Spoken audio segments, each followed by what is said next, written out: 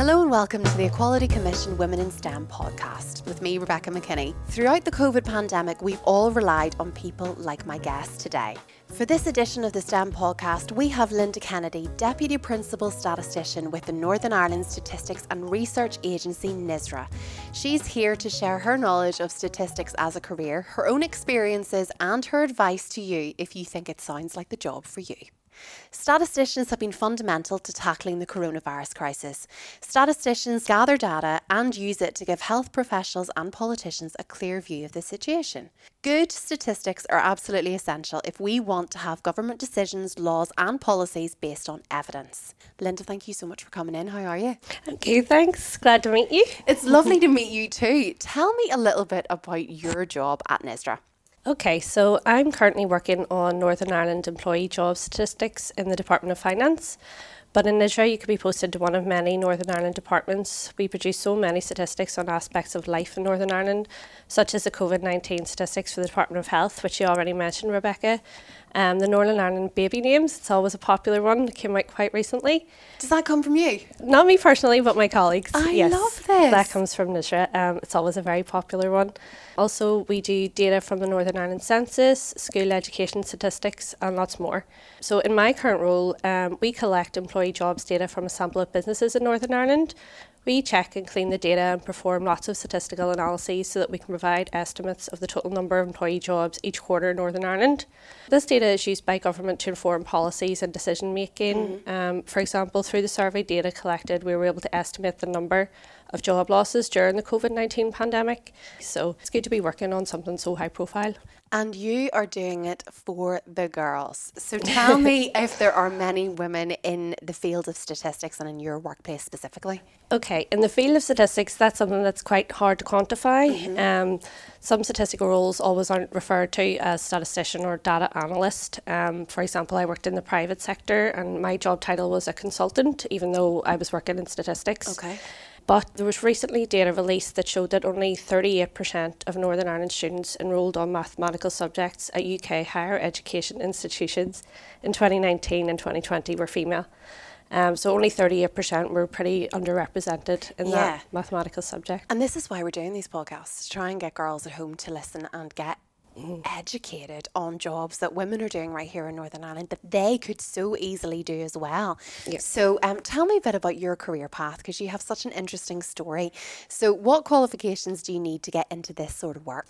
Well, you don't actually have to have a maths background to be a statistician in NISRA. A lot of my colleagues would have backgrounds in geography and psychology. Really? Yeah, it's really interesting. There's quite a diverse mix of backgrounds in NISRA. The main eligibility criteria to apply as an assistant, so that's the grade that you would be coming in at the start, so an assistant statistician, and that's that you would have at least a 2-1 honours degree, which includes at least one module in statistics, data analysis or social science methods. So we find with geography, with fieldwork and that kind of stuff, there is a lot of statistics in there, so it's not just for the maths people. There was a recruitment competition for the assistant statisticians in August of 2020, and there should be another one coming out soon. So you can keep an eye out on our NISRA social media channels, our Facebook, our Twitter. We will announce any job opportunities coming up. So there are loads of opportunities coming up, hopefully, in the future. Yes. You have a first in your degree, first class honours. I do, yes. Which you should be so proud of. Tell me a little bit about your career, like school, university. Were you always really good at maths? How did it all start? Okay, well, since a very young age, I have been a self-professed and unashamed geek. I'm quite proud of that. I enjoyed most subjects at school, but for A-levels I chose the 3 I enjoyed the most and the ones I felt I was best at. Yeah. So I did maths, English and home economics for A-levels. That's such an interesting mix, isn't it? It's a bit random, yeah. People always say it's a bit of a strange combination. I think people expect like maths and sciences to go together, where I wasn't really very good at science. It was more the maths. Maths was your thing. Yeah, that I was good at. So yeah, those are the 3 I did. I always wanted to do something I enjoyed for a living, so that's why I picked those. You went to university then? Yes, so I always wanted to go to university, so when it was time to pick my subject to go to uni, I chose maths because there's such a variety of job options available at the end of your education. Most seem to be very well paid as well, so happy days. That was another big tick. Yeah, and I went to an all-girls grammar school, so for me there wasn't really this notion of boys subjects and girls subjects. There was just subjects, so it sort of never crossed my mind that it would be a strange choice for me. But when I walked into Queen's on the first day of my lectures, there was only about a quarter were girls. Really? Like, where are all the girls? So that's when I first sort of realised that maths seemed to be a boys subject. But yeah, we did lots of different types of maths at uni, but I found I was naturally better at and more interested in the statistics modules. So I focused on those. I liked how statistics could prove and disprove theories and tell us whether something's got better or worse and by how much. So that was the start of my path. Then in my second year in university, I found out I was expecting my first baby. So at the time, it definitely felt like people around me were looking at me differently, maybe talking about me, and didn't think, I would go on to finish my degree then. Did that push you on? Did that really spur you on to make sure that you proved them wrong? Yes, it made me so much more determined. So yes, I took my final second year exams when I was 8 months pregnant. Oh my gosh. I know, I remember. Wow. I remember I dropped, in maths we do quite a lot of stuff in pencil, and I dropped my rubber off the table, and I just thought, if I bend over to pick this up, I'm never getting back up. So I left it there. But obviously you did prove them wrong, because you did unbelievably well. You graduated with a first class honours and a baby. Yes, it was very difficult. At the end of my second year, I took a year out just to be with my son, and I also took on a part-time job, a part-time office job. So when I went back to my final year in uni, I had a baby and a part-time job as well as a university course. So it was really tough when my baby was sleeping. I was studying. I also had a lot of support from my family. My mum was great. I couldn't have done it without her, but definitely spurred me on. It's definitely something I'm really proud of. Yeah, you should be. And I'm sure going through something like that and becoming a mum so young. What age is your son now? He's going to be 13. Oh my gosh, you do not look old enough to have a 13-year-old son. I'm sure he must be so super proud, and that probably has taught you then so much resilience when you go into the workplace now.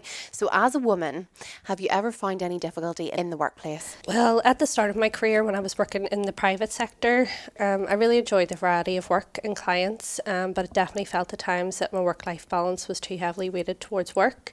I had a young child at home and I was struggling to balance everything. I had that constant mum guilt, and I didn't really feel like I could talk about it because all the mums in the office just seemed to get on with things.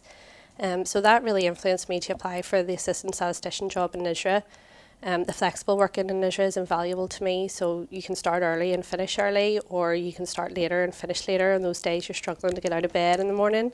When I had my second child, I applied for reduced hours working. I worked with my manager and HR in NISRA to reduce my hours to 32 over a 4-day week. So that's been so beneficial for me and my family, just having that extra day off each week. It's mostly to get housework done. It's not, not for anything fun. At least you have a little bit of flexibility though with the kids, brilliant. which must be such a relief. Yeah, and I actually feel I'm so much more productive in a 4-day working week. I think it's maybe what COVID in this year has taught us all. It's amazing what we can get done in a shorter period of time. In terms of the workplace, is it quite male dominated, or what's the split like? It's not actually. So in NISRA we have 53% are female at the minute. In my own team there are 6 of us and there are only 2 males. So in all the teams I've worked in NISRA, it's been quite split, or actually more females. That's progressive. It's good. Definitely. Strong, powerful women who are good at maths. Definitely. So what sort of qualities, apart from being good at the sums, do you need for this job? Okay, well, yes, you definitely do have to be confident with numbers and have good analytical skills.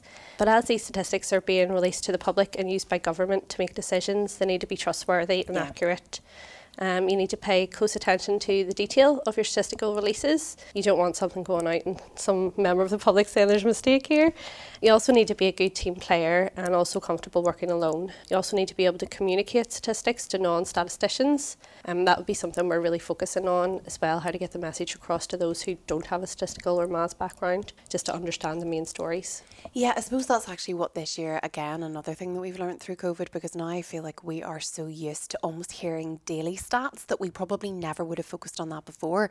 And that must be a challenge for you guys to make, because I'm sure the stats that you have are complicated, and to almost make sure they are public friendly, that's probably been something you've really had to work on. Yes, definitely. And we're really keen to improve on our user engagement, sort of meet the public more, find out what they want, what are we not doing that we could do. And I think with the COVID statistics, people have heard the name NISRA more and maybe know of us a little bit more because of that. Definitely raise the profile. Yeah. So tell me, from your experience, best and worst aspects of statistics as a career. Okay, well, I think you definitely have a transferable set of skills. So statisticians can work for many different organisations on many different issues, and you're applying the same or similar techniques. So these days even supermarkets have their own statisticians who analyse customer data from loyalty schemes to improve their targeting of products and services. And due to the statistical processing cycle, there's such a variety of work involved with being a statistician, so no 2 weeks are the same for me. There's also definitely a lot of fake news out there at the minute, and as a statistician you definitely become more attuned to looking into claims more closely and checking their authenticity and just to be accurately informed. But one of the best things about being a statistician is definitely being able to provide meaningful data that can really make a difference. And everyone in NISRA is really focused on that. In terms of the worst things about being a statistician, simple things that when I'm out for dinner with my friends, I'm always nominated as the one who splits the bill and works out how much everyone owes. I have a friend like that too. Because they think I'll really enjoy those statistics. And when a maths question comes up in a quiz, everyone looks at me and I'm always expected to know the answer. So yeah, they are the worst things for me. I love being a statistician, so I couldn't say anything day to day that I really hate. You do sound like you really do love your job, which is amazing in this day and age. Have you got any advice if there are any girls, young women listening right now who are intrigued in this kind of career? Any advice for her? Yeah, well, if you think a statistical career in NISRA in particular is for you, then do please follow NISRA on our social media channels and keep out for job announcements. But just in general, I'd recommend doing your research on potential employers. So with your skills, you're going to offer a lot to an organisation, so make sure the pay and benefits reflect this.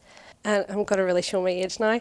I know when you're in your 20s, thinking about your pension isn't high on your priority list, but the civil service offers a great employer contribution, so it really made sense for me to enrol, and you'll never regret paying into your pension too early.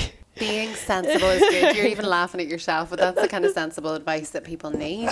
Yeah, also check things like flexible working and home working were important to me, so if that's important to you, also check that out. Also for me, I want to be continually improving and learning new skills, so make sure the employer is offering good development and promotion opportunities if that's something you're interested in.